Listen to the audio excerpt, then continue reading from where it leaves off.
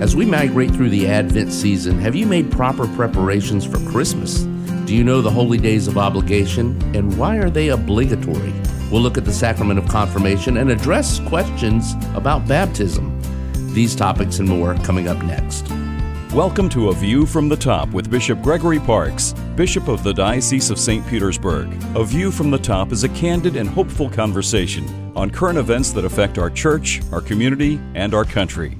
Now, here's Bishop Parks and the General Manager of Spirit FM, John Morris.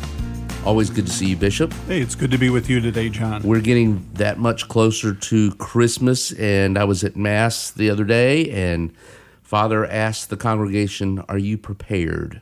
And he said some things that were rather sobering, and it was a reminder that we need to have our souls in the right place, and we can do that through the sacrament of reconciliation. Yeah, those are some really good points, John. And the season of Advent can be kind of a battle in the sense that there's so much going on where spiritually we're supposed to be preparing our hearts and our souls to receive the Lord again at Christmas, to welcome Him and celebrate His birth, but then, of course, preparing to greet Him at the end of time or at the end of our lives. And then we battle with everything else that's going on with the preparations for Christmas, with the decorating and the parties and the shopping and the cooking and all those wonderful things, but it can be kind of a battle between our spiritual preparation and the practical things that we need to prepare for Christmas. So important to stay focused. Well, and I want to open up this program by throwing this public service announcement out there that there are penance services all around the Diocese of St. Petersburg to help you get prepared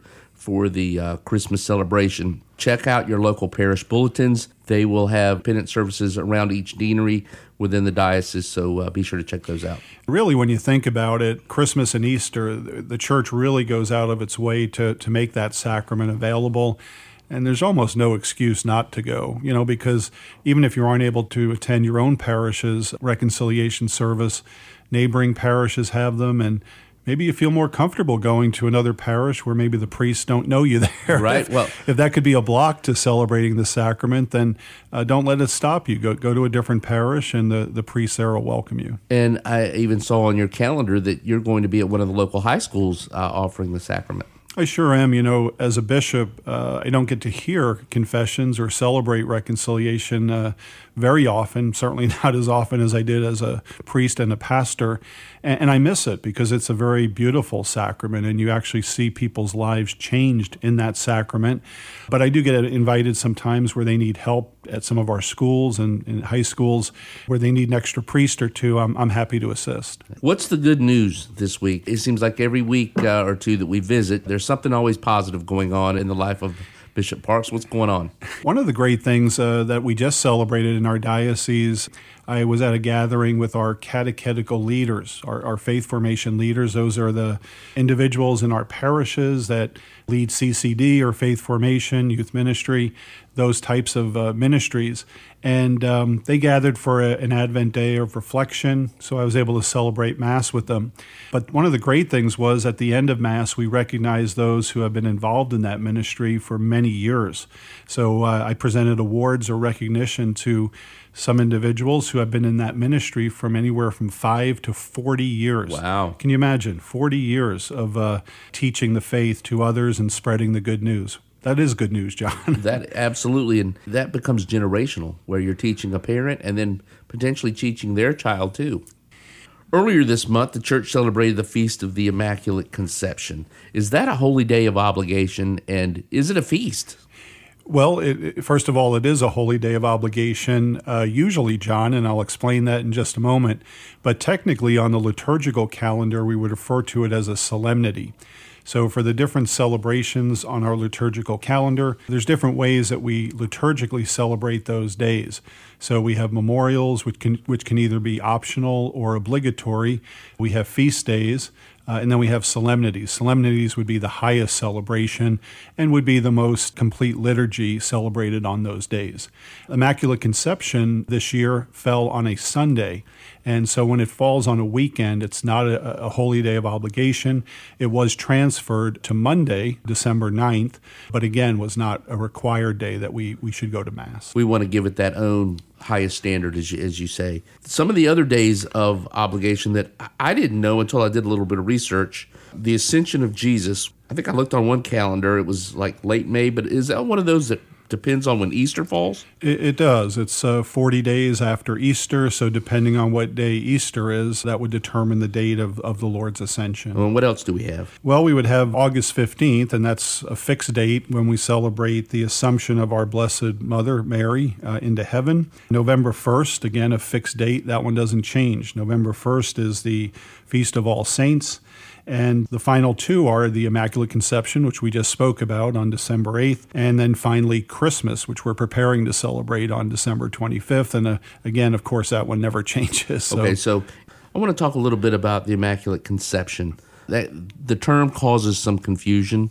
What's the background? Sure. Well, you're right in pointing that out, because this is probably one of the teachings or beliefs which is most greatly misunderstood in the Catholic Church. Many people think it's when Jesus was conceived in Mary's womb without sin. But actually, the Immaculate Conception celebrates when Mary was conceived in her mother's womb, free from original sin. So that's the distinction there. The Lord, your God, was preparing a place to bring forth his Son into the world.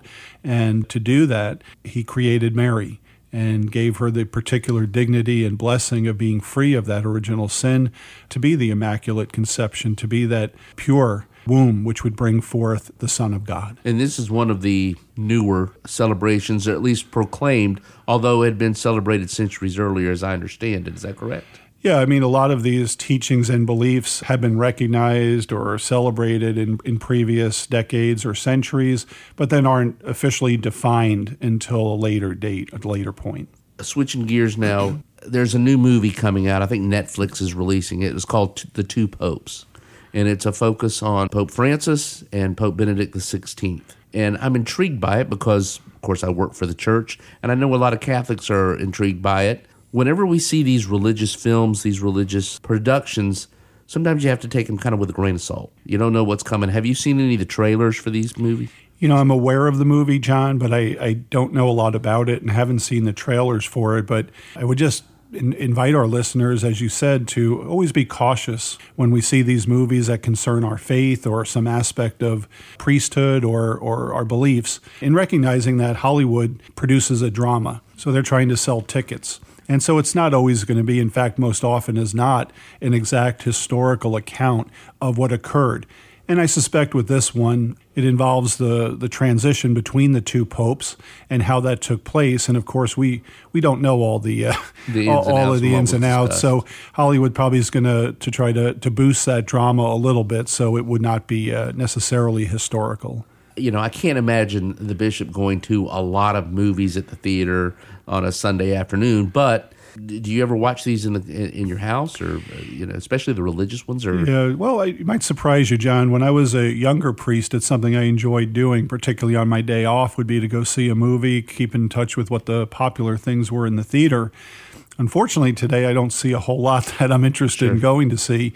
But if it is something that involves our faith, I will try to either see it or at least be aware of what it's about, so that if somebody approaches me or it comes up in conversation, that I'm able to discuss it. But no, I don't really watch too many movies today. Yeah. Well, it's football season. That's true. More important things to do. That's right.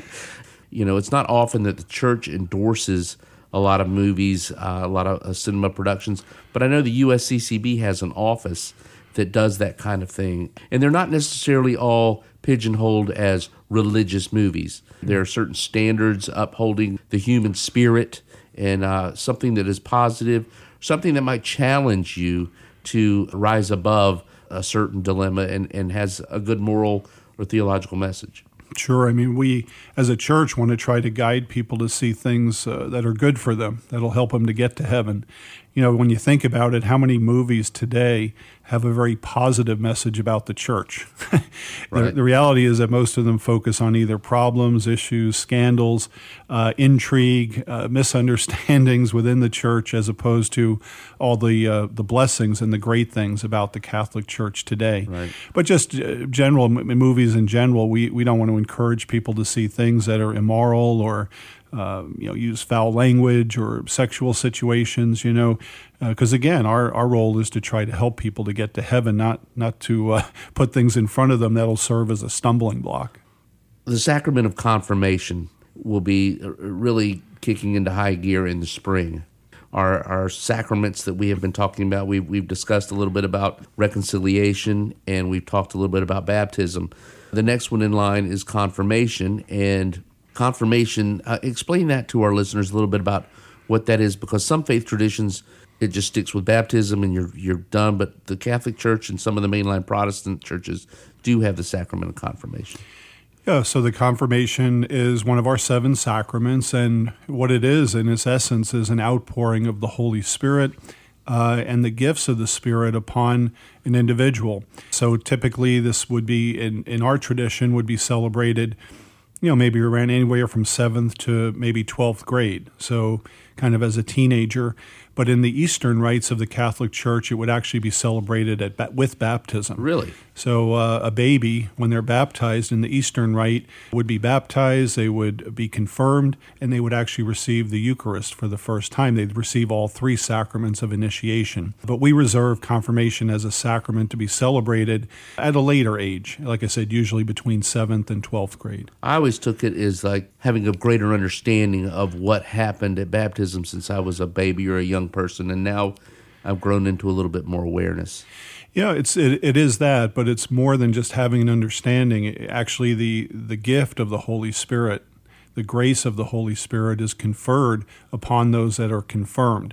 And that helps to lead them to a greater knowledge and understanding of the sacrament, but also of the other aspects of our faith. But isn't the Holy Spirit already sealed upon them at baptism? It is. We do receive the gift of the Holy Spirit. We're baptized in the name of the Father, the Son, and the Holy Spirit. But the confirmation is a specific sacrament which gives those gifts of the Holy Spirit. I don't want to refer to it as a booster shot, but it certainly is an outpouring of the Spirit and the gifts of the Spirit. A lot of people say, well, where's that in the Bible? I know it's in, I think, in Hebrews chapter 2, and I think there's some passages in Acts as well. How is this confirmation different? You do a laying on of the hands at this, and you also do it at ordinations. Do you do it at weddings too? Is there always a laying on of the hands? No, the sacraments where we would lay hands would be, there's 3, I believe, would be the anointing of the sick, would be confirmation, and then, of course, the sacrament of holy orders or ordination. And you're correct, there is a biblical foundation for this sacrament, which is found in the Acts of the Apostles as well as the letter to the Hebrews, where those who had not yet received the fullness of the Spirit, they laid hands on them and prayed for the Spirit to come upon them. So it's, as far as the difference, there is a difference in all of those laying on of hands, and really it's the intention of the minister or the priest or who's administering the sacrament and the prayers that accompany it that actually affect the sacrament. When their kids are the age that you talked about, 7th to high school and maybe even beyond, sometimes the parents say you got to go to confirmation, and maybe the child doesn't want to. How much pressure should a parent put upon a child to do that? Well, you're right. That does come up from time to time. And what I would say to a parent is I don't think you ever want to force a child to have a sacrament. I mean, they should enter into it properly disposed, which means that they're open to the graces that they're going to be receiving. I would try to help them to understand why it's good for them, why it's important for them to receive the sacrament, and to have an appreciation for that, and ultimately to respect your role as their parent in knowing what's good for them. So sometimes there is resistance. I mean, if a child is just going to be obstinate and be disruptive during the classes and the formation and the retreat, is it better to put up with that or to say, well, maybe we need to wait a couple years when there's greater maturity?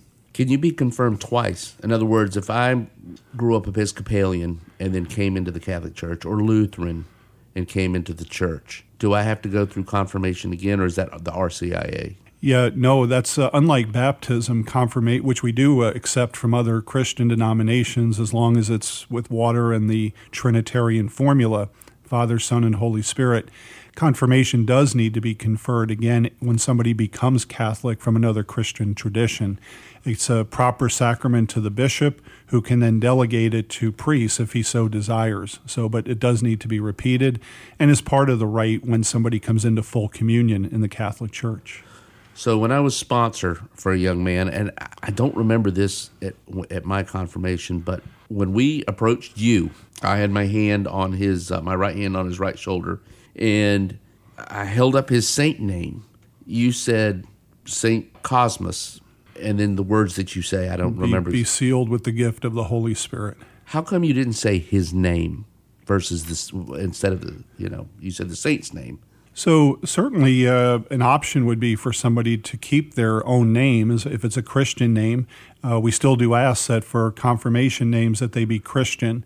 So I would say that somebody could, for example, your name is John, so you could keep that name. If you wanted your confirmation name to be John, that would be fine. It would be acceptable. We remember that the saints, of course, are those that were like us, fully human, sinful, but yet overcame their weaknesses with the cooperation of God's grace to live lives of virtue and holiness.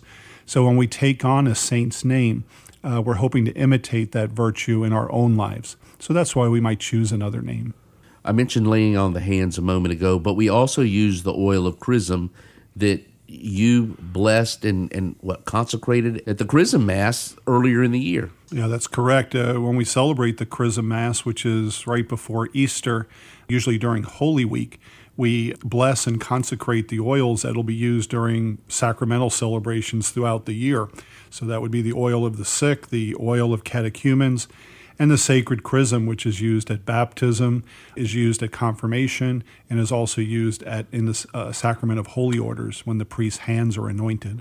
And again, I want to remind the listeners that the oils and the candles and so forth come from a rich tradition going back to the Old Testament when oils were used for kings, for healing of the sick. We read about Jesus' accounts in the New Testament. It's not just something that the church made up. No, there is a tradition there which goes back to anointing, as you said, prophets and kings with oil. Of course, oil was known to have healing qualities, which is why we use it in the sacrament of anointing of the sick. So there is a rich tradition that we follow even today. What happened to getting slapped on the cheek? Probably some of our more mature listeners remember that from their own confirmation, and more often it was a tap on the cheek, John, not an actual slap. Although I think that gets enhanced throughout history and memory. But today it's meant to be a sign of peace, and so we actually shake the hand of the confirmand and say, "Peace be with you," and they say, "And with your spirit." But it was meant, I think, when it was done during the rite, it was meant as a way of trying to strengthen the person or send them forth, to commission them, strengthen them for the Christian journey. Well, I think that was part of your message at the homily, and share some of that, because it's not just an age sacrament, but there's a great responsibility when you become confirmed. Well, what you're saying is that I not only believe what the church teaches, but I intend to live the life that I've been called to live through Jesus Christ and by God and through my baptism. So the sacrament of confirmation gives us a help to be able to live that holy and virtuous life. Again, not that we don't have weaknesses and we don't fall, but that we get these grace in the sacrament, which helps us to live that life we've been called to live.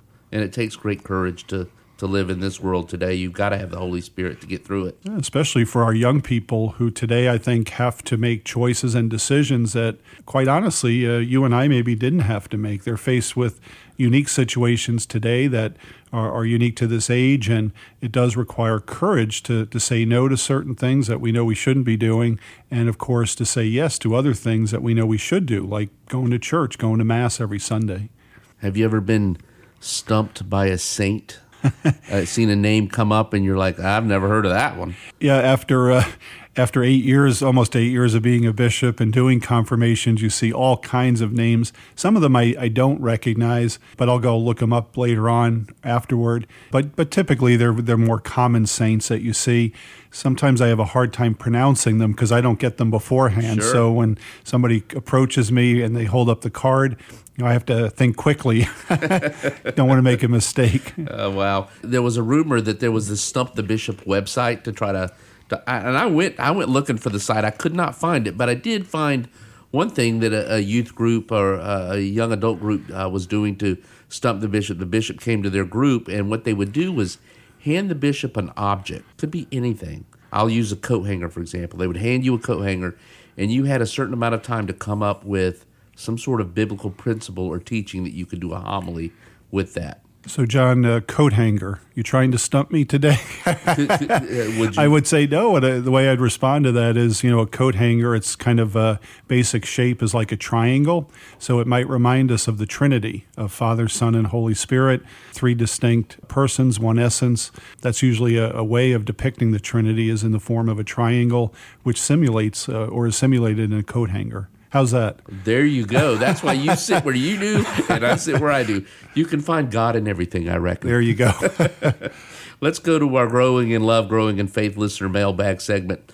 This is a follow-up from the sacrament segment we had on baptism a couple of weeks ago, and sort of relates to a question I asked about confirmation. What do you say to a parent who says they'll wait to baptize their child and let their child decide where and how they want to worship and believe? Well, that sounds nice, but the reality is that we want to give God's people His grace as soon as possible. And so we practice infant baptism for the most part in the Catholic Church. And the reason for that is to give this newborn child God's grace immediately or as soon as possible. The child will grow in their understanding of the graces that they've received in that sacrament.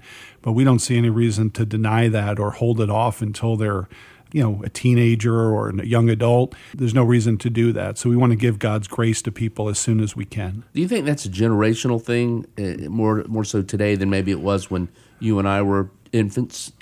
Well, there was, of course, a belief that a baby who wasn't baptized, that there was uncertainty as to whether they could go to heaven or not, or where their soul would go if they were to pass away tragically. But that's never been really a teaching or an official belief of the Church. So I think the thought was, God forbid something would happen to a child, we want to make sure that at least they're baptized. So that probably generationally was a factor in getting it done as soon as possible. It was almost like when you were a new parent, you knew you had to get the nursery set up, you knew you had to get them to the doctor for their shots, and you knew you had to get them to church for baptism.